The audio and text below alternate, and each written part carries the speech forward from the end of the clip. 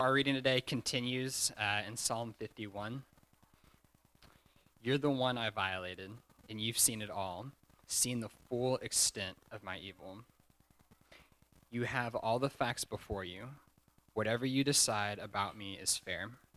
I've been out of step with you for a long time, in the wrong since before I was born. What you're after is truth from the inside out. Enter me then, conceive me a new, true life. Soak me in your laundry, and I'll come out clean. Scrub me, and I'll have a snow-white life. Tune me in to foot-tapping songs, set these once-broken bones to dancing. Don't look too close for blemishes. Give me a clean bill of health. God, make a fresh start in me. Shape a Genesis week from the chaos of my life. Don't throw me out with the trash or fail to breathe holiness in me. Bring me back from gray exile. Put a fresh wind in my sails. Then you'll give me a job teaching rebels your ways so the lost can find their way home.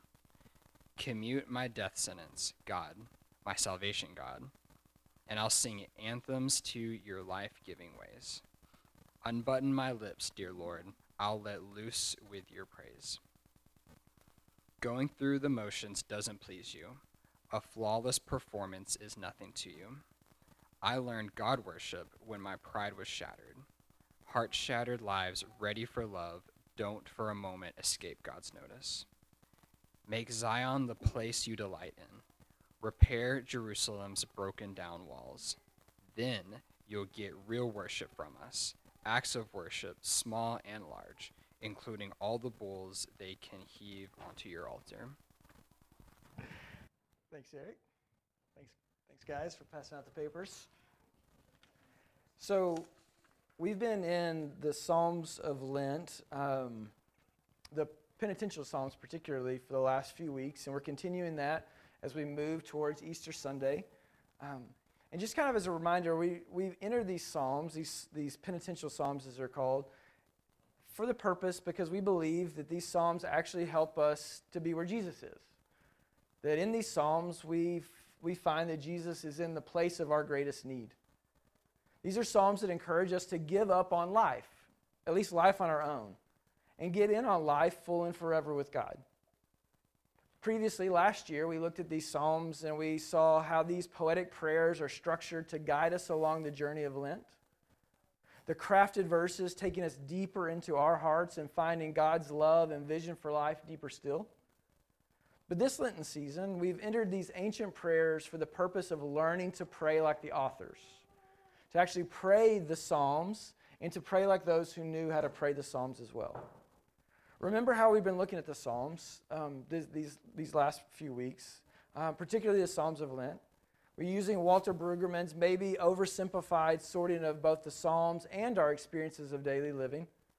What he said is that our life with God and our life with others is always experienced somewhere in the flow of being securely oriented, knowing who we are, whose we are, why we exist, what we're for, all those types of things. Life working in the way that brings flourishing and good, and we feel safe and secure. But then there's also those times of painful disorientation. Life is thrown off kilter, usually in a way that's unexpected or maybe in a way that bubbles up slowly, but either way, it's a way that we don't feel right. There's also usually a pain associated with it. And then surprisingly reoriented.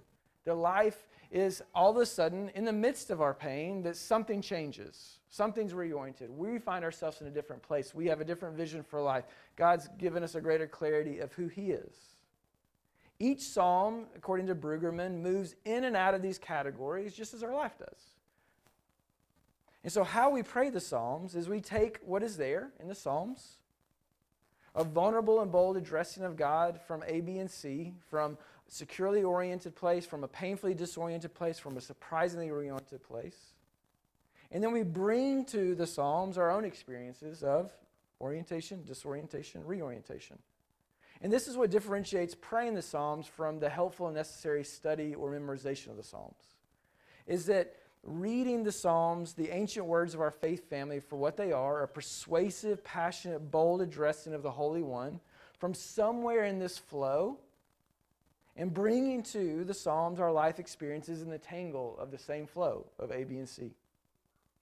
When we let the words of the Psalms evoke in us, bring to mind images, memories, and feelings of actual experiences in our lives and others, and then give voice to what is breathed into our mind and felt in our hearts, that's when we're actually praying the Psalms. That's what praying the Psalms historically in our faith has looked like. Whether the 7 Psalms of Lent be the things that we pray, or whether they be one of the other 143. If you remember, our first Psalm of Lent, the first penitential Psalm, was Psalm 6. And in Psalm 6, we were permitted to candidly and boldly address God from the pains of disorientation and the surprise of reorientation. But it did so, it helped us enter into these painful and surprising moments of life by not naming a particular experience.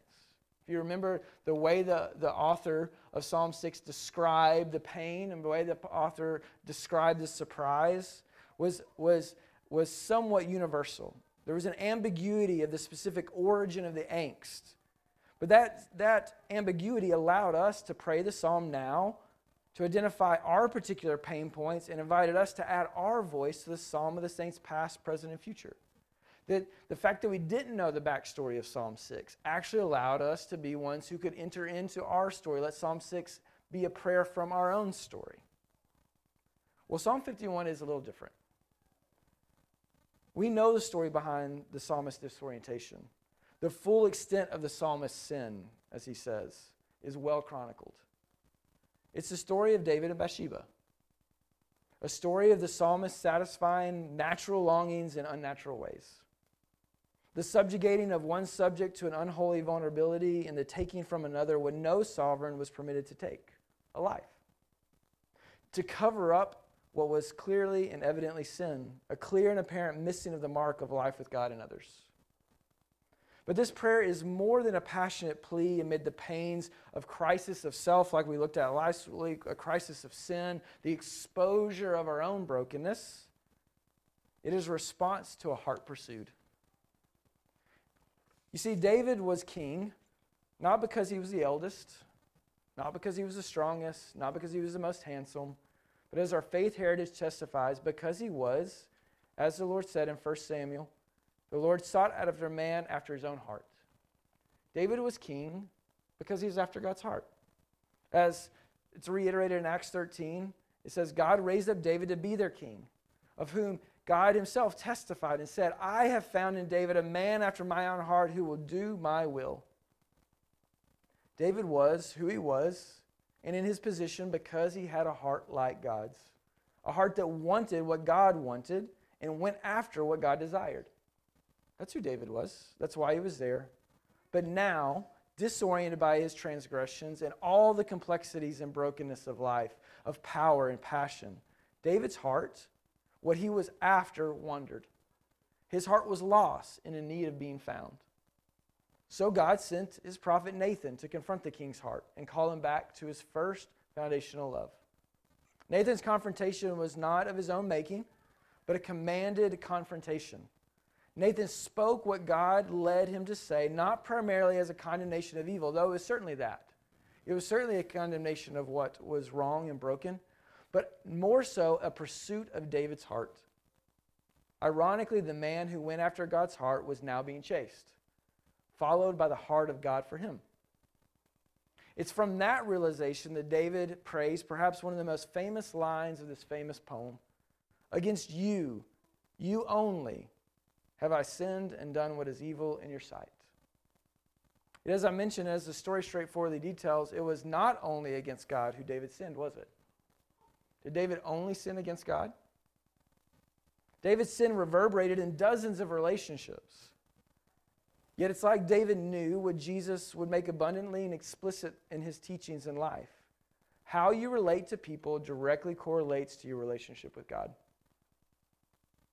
You remember what Jesus says in the famed Sermon on the Mount. For if you forgive others their trespasses, your heavenly Father will forgive you. But if you do not forgive others their trespasses, neither will your Father forgive you your trespasses. Somehow our relationship to others reflects and correlates our relationship with God. Or earlier in the sermon, I say to you, love your enemies and pray for those who persecute you, so that you may be sons of your Father who is in heaven. Pray for your enemies. Love your enemies. Pray for those who persecute you, so that you might be like your Father, that you might be one whose life is in tune and aligned with the one who calls you child. In some way, David sees that what he has done to Bathsheba, to Uriah, and even himself was really done to God. It's a reverse awareness of Matthew 25. You remember Matthew 25 that started the Lent off for us? Where Jesus says, "For I was hungry and you gave me food, thirsty and you gave me drink, a stranger and you welcomed me, naked and you clothed me, sick and you visited me, in prison and you came to me. I say to you, as you did it to one of the least of these, my sisters and brothers, you did it to me." But rather than when you fed me, clothed me, cared for me, when you fed them, clothed them, cared for them, you fed, clothed, and cared for me. The Psalm 51 is more like when you abused them, when you murdered them, when you lied to them and to yourself, you abused and murdered and lied to me. David has arrived at a place each of us must arrive. At least where Jesus through Lent leads us to a place where we can see that there is no way of being in this world that is not being in the world with, to, from, for God. There is no way of being in this world that is not being in the world with God. There's no relationship, no context, no place in which we can go in which the way we're interacting with the world is not somehow correlated to our interaction with God. David's arrival is signaled in this famed pronouncement and affirmed in a decorative plea. Cast me not away from where? From your presence. And take not, what? Your Holy Spirit from me. David knows at his core that what he's done to God. And what he longs for is to not be separated from God, to be removed from his presence, or to let his spirit be taken from him. Encapsulated in the verses between the revelatory proclamations is a prayer from a heart pursued. But before we get to that, before we get to the heart of Psalm 51's prayer, let me say this. While Psalm 51 is a prayer given to us in the first person, if you read Psalm 51 and maybe your ESV or whatever translation you're reading, it's in me, my, and I, right? That's how it's read. My sins are ever before me. I have sinned against you. But Psalm 51 should also be a prayer that we pray in third person. He, she, they, and them. Think about the psalm from Bathsheba or Uriah's family's perspective. A great wrong has befallen them. Even if, as some scholars argue, Bathsheba was at least somewhat complicit in the affair, both she and her now perished husband's family find themselves utterly disoriented, life painfully thrown off kilter.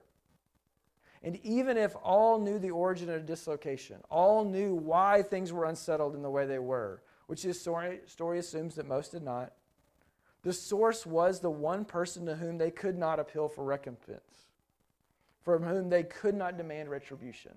There was literally nothing they could do about the disorientation that they were experiencing by the sins of another. Nothing. Who did they go to? Who could they run to? The only way for their wholeness, for something new to come through their disorientation, would be through something out of their control. For the Lord to pursue the heart of the offender, and for the offender to give into that pursuit. For the Lord to send someone trusted into the offender's life to speak the truth. To know that God was coming after the heart of the offender, and for the offender to give into the pursuit. And listen, the same is true for you and me. When we find the source of our disorientation to be a crisis of relationship, perhaps mixed in with some crisis of self or faith also, whether that be a spouse, a family member, an employer, a coworker, a friend, a classmate, a person in authority, or a personal acquaintance, what you need more than retribution, justice, vengeance, or the like, is not for the person to be cast out, called out, and condemned, but rather to be overwhelmed by the presence of God with them, the presence of God for them, and in them, and the presence of God in you. What you need from them, what we need from one another when our relationships are strained and broken, is for the offender to know that God is after them. For the offender to know that God is for their heart, coming after their heart. And for the offender to see God in us. And that what they have offended in us is actually God's life. God for us, God with us. And what we need is not for them to say, firstly, sorry to us, but against you, you only, God, have I sinned. Only then can they, as David says in Psalm 51:13, teach transgressors your ways. Only then can they teach transgressors the ways of holiness, of goodness, and mercy, because they've learned them. In the same way, the only way that we can teach transgressors the ways of the Lord is if we know them ourselves. And sinners will return to you, just as they did, just as we have. Only then, David says, will you delight in right sacrifices, and burnt offerings and whole burnt offerings. Only then will bulls be offered on your altar.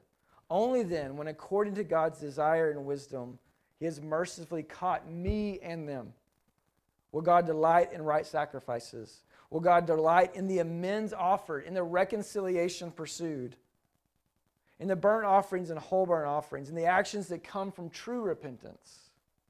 Only then will I have offered what I, them have, a broken and contrite and refashioned heart. On God's altar, as we are prepared to be priests, makers of peace between God and one another. That's what the offering of bulls was for, to prepare the priest to be peacemakers. Only then can recompense and reconciliation and life anew follow. Then and not before, then and not without this movement downward into the heart of our neediness, into the heart of God for us and in those whom we sin against. A movement that comes, yes, because we follow Jesus into our falling in His, but also because we are being followed, chased by God, His goodness and mercy, every day we wake with breath in our lungs. From the place where we see our disorientation, no matter its origin, for what it is, of being off with God, for us or in others, and know our neediness, feeling, even if just so, His pursuit. Only then do we know that, behold, you delight in truth in the inward being, and you teach me wisdom in the secret heart. Only when we know that God is after our heart, us, the offenders, and also those who offended us. From there, we can pray like the psalmist, so that we too might praise like the psalmist, that we might be ones who know that we are delivered from blood guiltiness because of our salvation. And so our tongues can sing aloud of righteousness, and our lips and our mouths declare your praise. So as we've done throughout the Lenten series, what we've done throughout Lent this season, let's take a moment and take advantage of this time that we have. A time to kind of step out of the busyness of life, to step out of all the things that we have to do and actually just pray. Pray individually, though together in the psalm, from the hearts that are being pursued. So this is where your paper comes in. So grab your handout. If you're new with us, we do this quite regularly as a faith family. We want to try to take advantage of the time that we're given on these days, the quiet kind of space that we have to actually interact with God, to pray to Him, to listen to Him, to have a chance to let the things that we talk about settle on us so that, again, we might be ones who live this out outside of this place. And so if this is a little uncomfortable for you, I apologize. We're just going to be quiet together for a little while, but with some guided prayer time. And so I just want to encourage you to take advantage of it. It'll only be for a few moments, and then we'll continue in some normal things of worship, communion, singing, all those kind of things. But here's what I want you to do. You can grab your handout. You'll notice on the handout a few things. It's Psalm 51, but Psalm 51 kind of broken up a little bit differently, kind of parsed out a little bit differently. What I want us to do for these next few moments together is I want us to ask the Spirit to lead you, to evoke in you an image, a memory, or emotion of an experience of disorientation, the part that says B, giving up to the old, or reorientation, C, the giving into the new, one of those two, for yourself or for another. This is what we've been learning throughout the Psalms of Lent, is that, again, we pray these prayers out of a place of painful disorientation or surprising reorientation. So let the Spirit lead you to one of those. Let the Spirit lead you to kind of land on one or the other. You don't have to pray both. So here's the question you can ask. Are you being led into giving up of the old? Is right now the Spirit, when you read the verses under giving up of the old, is the Spirit provoking you to give up something? Or when you read the verses under giving into the new, is the Spirit provoking you to give into something, to see something different about yourself or about another? Let the Spirit help you answer the question. Let the Spirit lead you. Don't choose it for yourself. Just take a few minutes and let the Spirit lead you to one of them. But once you're there, let the psalmist's words become your words. Let the words that are written become your prayer from your place of disorientation or reorientation. Let them be your confession as an act of hope for yourself or for another person. Does that make sense? Then after you pray from either a place of giving up to the old or giving into the new, then and not before, let the Spirit draw you into what or who God is pursuing, what God is chasing after. And then you answer the second question. So if you're praying giving up to the old, if you're led to giving up, see what God is chasing after. The truth from the inside out. If that's what God is after. That's what God is after in you. He's after the truth inside of you. The truth that is you. The truth that is a whole, full life in you. That's what God is chasing after in you when you give up the old. Or if you're being led to give into the new, pray to who God is chasing. What God is after. That He's actually after you. God is actually after you. He's bringing something new into your life, a pulling you out of gray existence, putting a fresh wind in your sails, that He wants to be the one to lead you into life beyond what you can imagine or even demand. From there, in the knowledge of being pursued, candidly voice your response to His chasing, using the words, again, from how I respond, from verses 15 through 17, if you need to. Those verses are just there. The how I respond is just kind of a way to give you a launching pad into candidly praying, voicing your prayer to God as you've been led. Now, here's the one thing, again, for those new, even for us, because this is a different way of doing it than we usually do.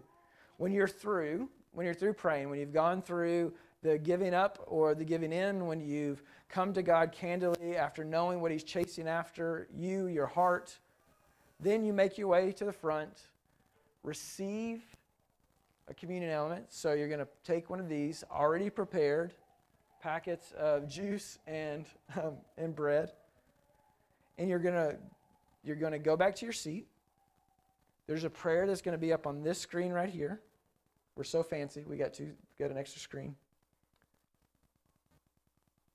You're going to pray that prayer, and then you're going to receive the elements. You're going to receive God's life given in pursuit of your life. Okay?